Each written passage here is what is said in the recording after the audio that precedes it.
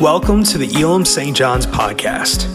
Our teaching today was given by Pastor Fred Penny as a part of the Spiritual Disciplines series. I want to show you what I've got in this little pouch here. Everybody know what this is, right? So the fact that it's in a pouch tells you something, right? Tells you that I paid a little bit of extra money for it.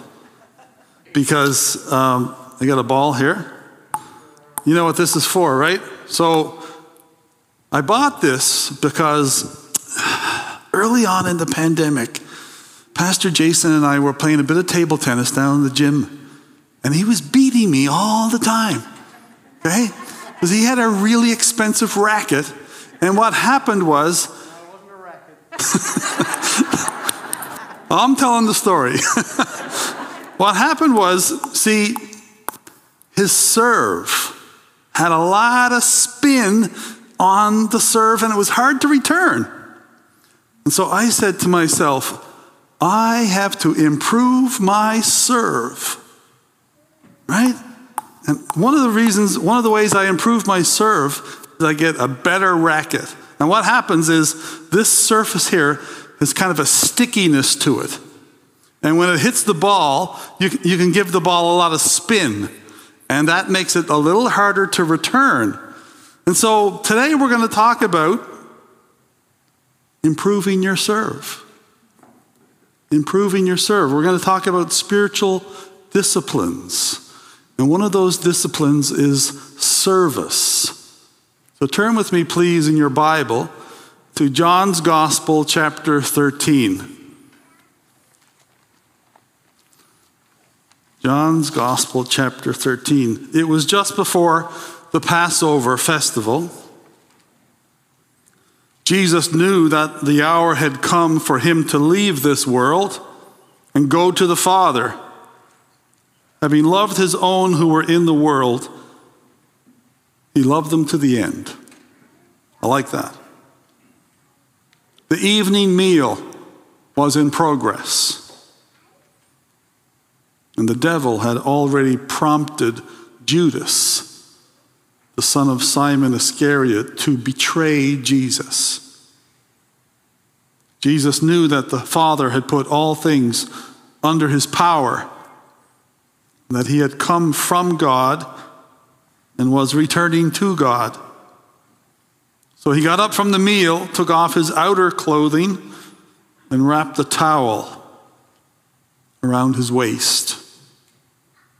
After that, he poured water into a basin and began to wash his disciples' feet,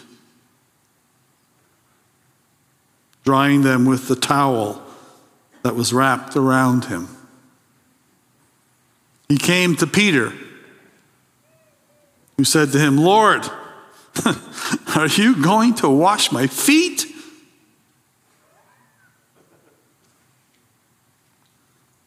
Jesus replied, "You do not realize now what I'm doing, but later you will understand."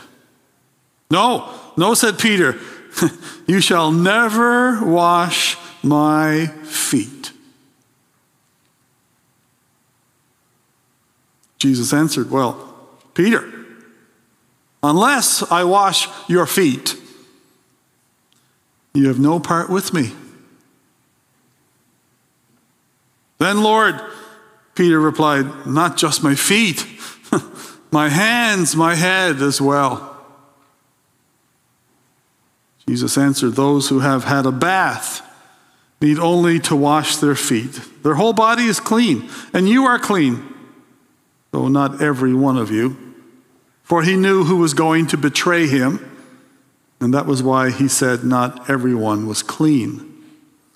When he had finished washing their feet, he put on his clothes and returned to his place.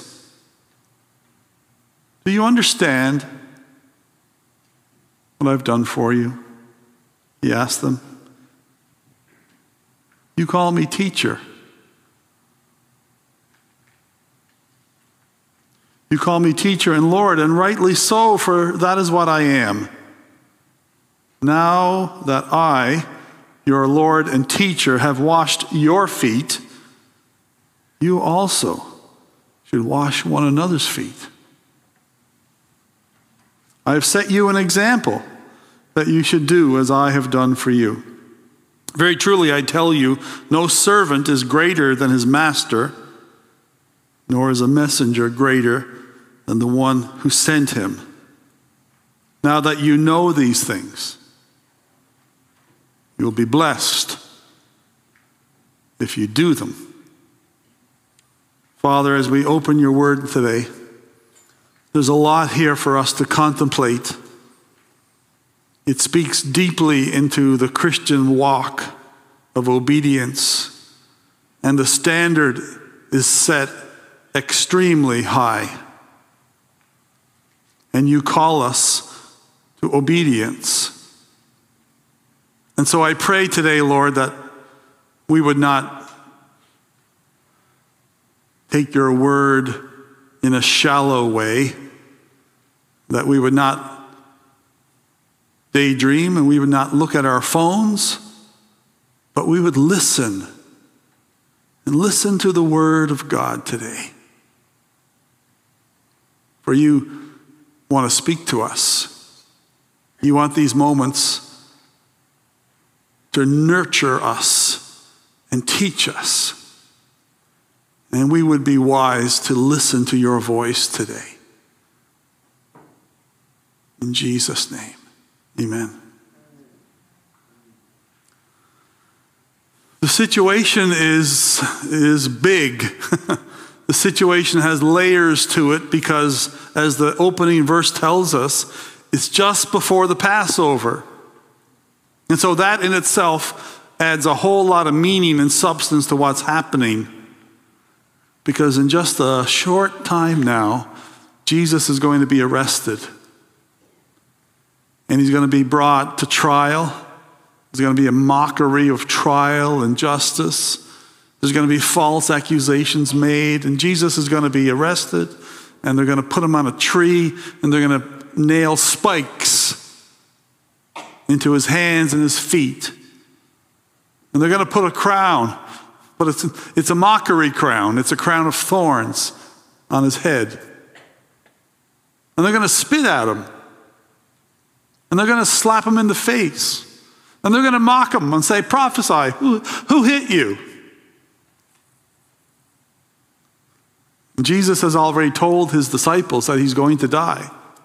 He's told them, I'm going to be arrested.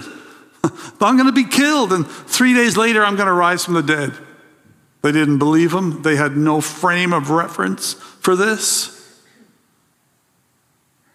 It's Passover, and Jesus is the Passover lamb. Exodus chapter 12, verse 13. The angel of judgment is coming on Egypt after over 400 years of enslavement. And now God is going to liberate his people. And so he tells them, take a lamb and slay that lamb and take the blood of that lamb and put it on the door frames of your houses. And when the angel of judgment comes across Egypt, when he sees the blood, he will pass over your house. That's where the word Passover comes from. When I see the blood, I will pass over you. And now in the new covenant, Jesus becomes the Passover lamb, and it's his blood on our hearts that we take by faith that saves us from the wrath of God, because we are sinners with no defense against a righteous God, because as Romans says, all have sinned and fall short of the glory of God. And so it's Passover. And Jesus is going to be the Passover lamb. That's not a coincidence. That's the way God has set it up. Passover lamb. And it says here now, Jesus knew that the hour had come. He knew exactly what time it was. It's time for supper. This is the Last Supper, the famous scene. The devil and Judas are kind of in the background a little bit. John tells us that the devil had already prompted Judas. But Jesus knew who he was. John says, having loved his own who were in the world, he loved them to the end. And he's going to leave and he's going to go to the Father. Jesus knows who he is. He knows his authority. He knows his identity.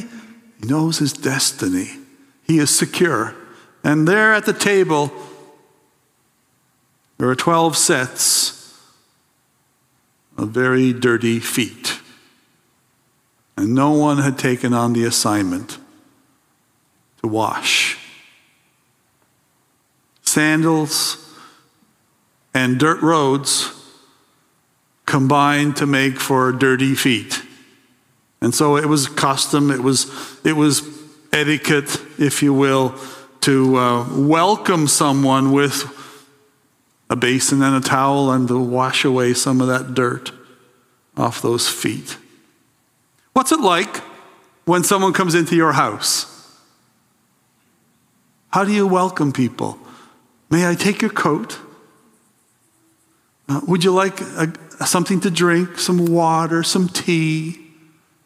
You know, we have that hospitality, don't we? We like to be kind and hospitable when people come to our home. Hospitality was missing on this occasion. The feet were still very, very dirty. And so Jesus decides that he will wash the feet of these 12 men with whom he has spent the last 3 years. John tells the story in a very deliberate manner. He took off his robe. He wrapped a towel around his waist. He poured water in a basin. You can see the drama is heightening in the telling of the story. And it seems that nobody interrupted Jesus. No one said, Lord, you don't need to do that. I'll do it. Let me wash the feet. It seems that nobody volunteered. Maybe they were speechless. Maybe they were embarrassed. And Jesus begins to wash, and then dry, and then wash. And one by one, he made his way around the table. I wonder if they remembered that woman who came and washed Jesus' feet and put that expensive perfume on his feet. They didn't seem to know what time it was. They didn't seem to know that this was the climax of Jesus' ministry. So he comes to Peter. Peter looks at him, I think, like with a bit of incredulity. Really? Are you going to actually do this? Peter, you don't understand exactly what's happening here. Later you'll understand. You see, now the story kind of morphs into just a sentimental, beautiful, touching moment. It now morphs over into a theologically heavy moment. Jesus is enacting this dramatic parable. There's a meaning layered on here. First of all, as I said, it's the Passover lamb. But if that Passover motif is not enough, Now we have this personal application, and Jesus and Peter have this little dialogue going on, and he says, Peter, unless I wash you, you have no part with me.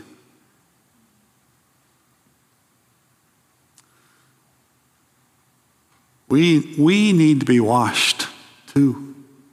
We need to be washed. You see, our problem isn't just a physical problem, is it? It's not enough, to shower and put on some decent clothes and brush your teeth. There's more to it than that, right?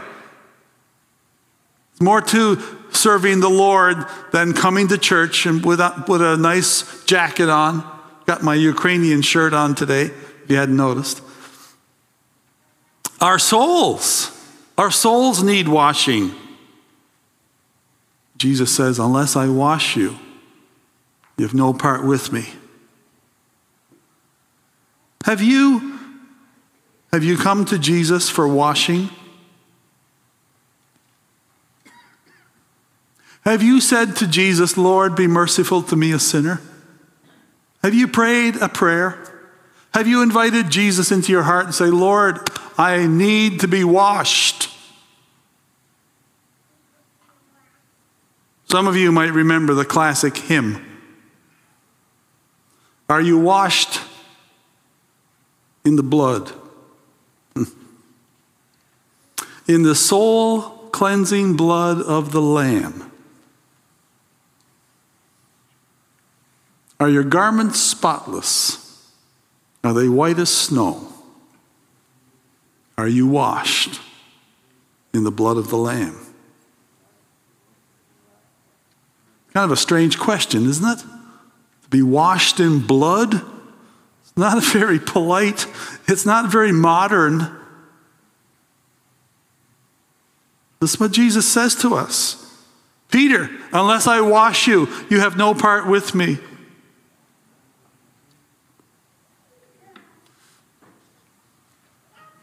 He comes to Judas. Now, the dialogue with Judas is not recorded, but we know he's there. He's mentioned. And we know that he didn't skip Judas. I think we can safely say that. Have you ever washed anyone's feet other than maybe, your babies or your kids? You ever washed someone's feet? I guess the greater question is, have you ever washed the feet of someone who has betrayed you? I find it so interesting, as I spend time in this passage, and it's a much loved passage, I'm sure, for many of us. Are you ever curious as to why the Christian church has never really gotten into the habit of washing feet? I mean, it's a little bit, not a little bit, it's very, very uncomfortable to even think of. We don't do this. This is uncomfortable. Back in 1994, this is well before, the Black Lives Matter movement and some of the racial tension that we've seen in recent years. Although the racial tension, of course, in the United States has a long, long history. I acknowledge that. But in 1994, the Pentecostal church in the United States had an association called the Pentecostal Fellowship of North America. But that fellowship was largely white Pentecostals. And the black Pentecostal church in the United States, they kind of had their own denomination and their own entity, and these two solitudes never really connected. And in 1994, they decided that this was wrong and needed to be fixed. And so they dissolved the Pentecostal Fellowship of North America. They dissolved the organization. And the very next day, they started a new organization called the Pentecostal and Charismatic Churches of North America.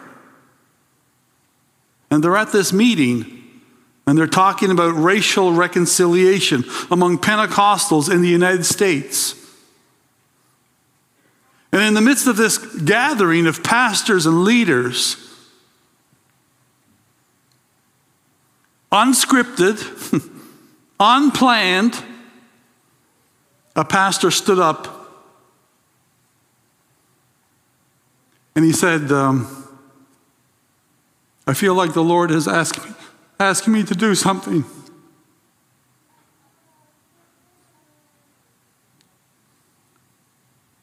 He said, I feel the Lord is asking me to wash the feet of the bishop of the Church of God in Christ.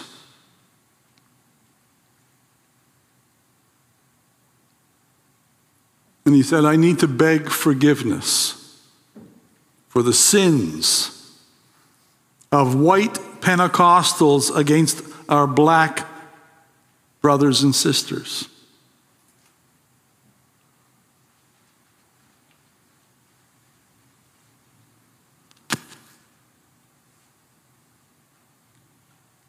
Washing feet can be powerful.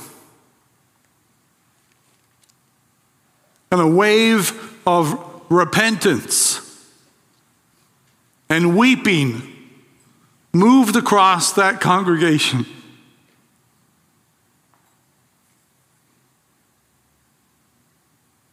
It's become known as the Memphis Miracle.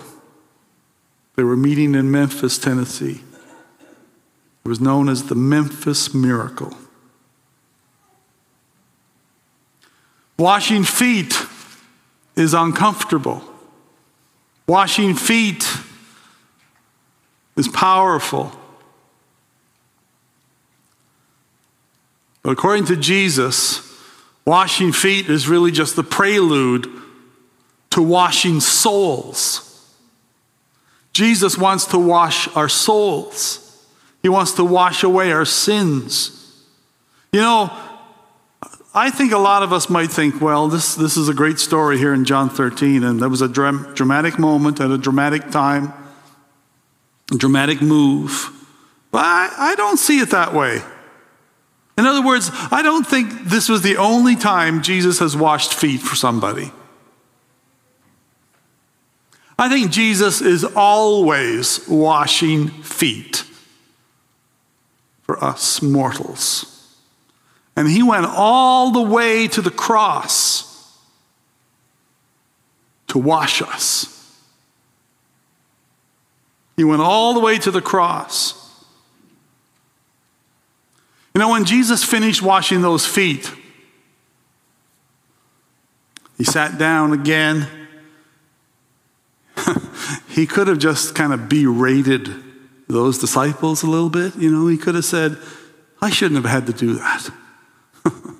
You should know better by now. Why didn't you do it? No, he didn't say any of that, did he? He didn't say it's not my job. He didn't say it's not my ministry. He said, like master, like servant.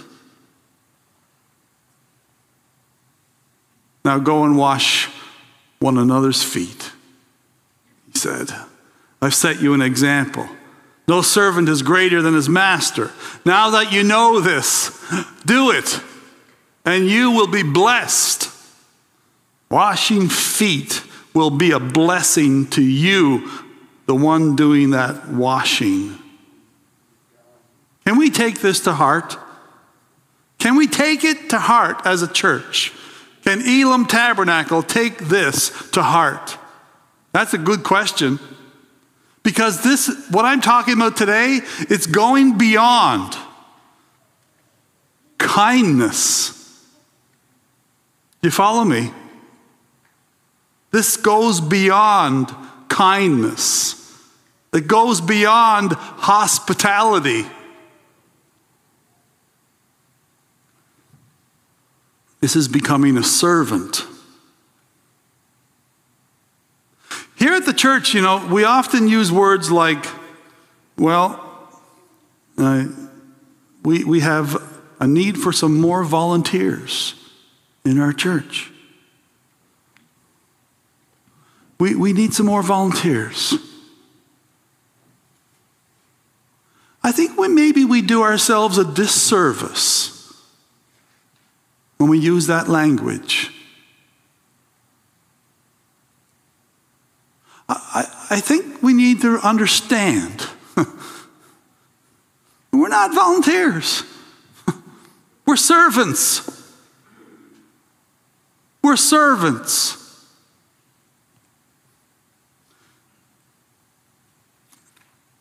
Richard Foster, in his book, we've been referring to his book on occasion, on this study on spiritual disciplines.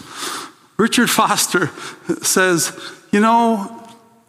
there's a part of us, and this is going to sound a little harsh maybe, but he says, there's a part of us that when we serve with a self-righteous way, maybe without even realizing it. Here's what he says. He says, self-righteous service requires external rewards. It needs to know that people see and appreciate the effort. It seeks human applause with proper religious modesty, of course. True service rests contented in hiddenness. It does not fear the lights and blare of attention, but it does not seek it. Self-righteous service is highly concerned about results. It eagerly waits to see if the person served will reciprocate. It becomes bitter when the results fall below expectations. True service is free of the need to calculate results. It delights only in the service. It can serve enemies as freely as friends.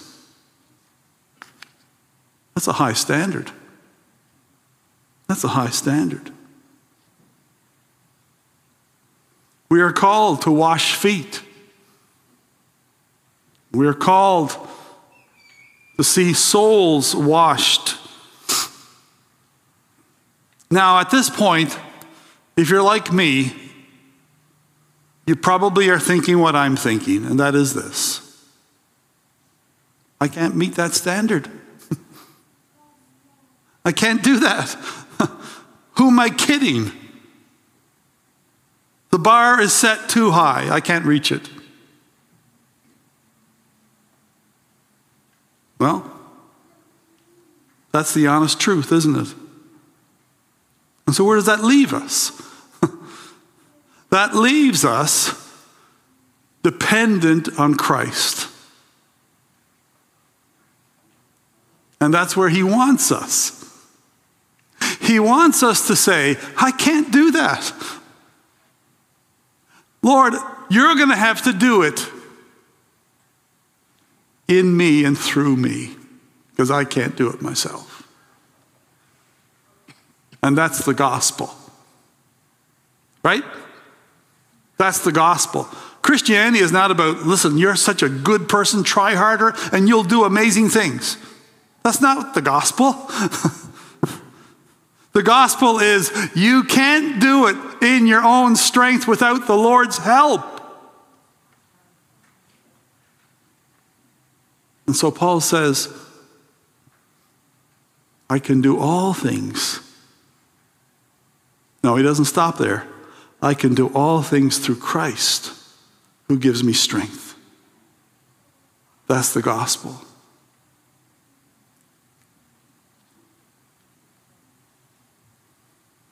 I mean, right now, when I look at what's going on in Ukraine, when I think of, talk to some friends I have there, the need is overwhelming, right?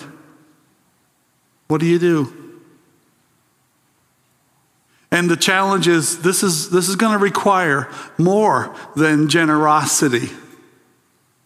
This is going to require sacrifice and service to help people. You know, a few weeks ago, I challenged you, invited you to take on a little DoorDash experiment. Go and buy a coffee for somebody and bring it over and drop off a coffee for somebody. It's just a way of showing a bit of hospitality and kindness, thoughtfulness. Some of you, I think, did that, and you enjoyed it. And I would just want to say, keep doing that. Keep doing that. DoorDash, hospitality, kindness. It goes beyond that, doesn't it? What we're talking about here goes far beyond that. It goes beyond spiritual gifts. You can say, well, that's not my spiritual gift. I just don't do that. That's not my thing, I don't think you can get away from it that quick. Invite Christ. I can do all things through Christ who gives me strength. Richard Foster, and I'll conclude with this, and then Henry Flight is going to come and sing as we prepare for communion. Richard Foster says, when I am unable or unwilling to take up the towel, it means it's time to let the King wash my feet again. It's time once again to stop and let the King love me with his love, his self-emptying love. For to the degree that we humble ourselves before him and allow him to serve us, to that degree we will answer the glorious liberty of the kingdom of God. Spiritual disciplines, improving your serve, washing feet. It's just the beginning. Jesus said, now that you know these things, you will be blessed if you do them. Let us pray. Thank you for the spiritual discipline of service, Lord. Thank you for washing our feet, for washing our souls by going to the cross. And now, Lord, you call us to an extravagant level of service in the name of Christ and in the strength of Christ and by the grace of Christ. Help us to be the kind of church, Lord, that serves and washes feet and tells people the good news of Jesus. And so, Lord, enable us, I pray, by your grace and by your Spirit, to not just be hearers of the word, but doers of it as well. In Jesus' name.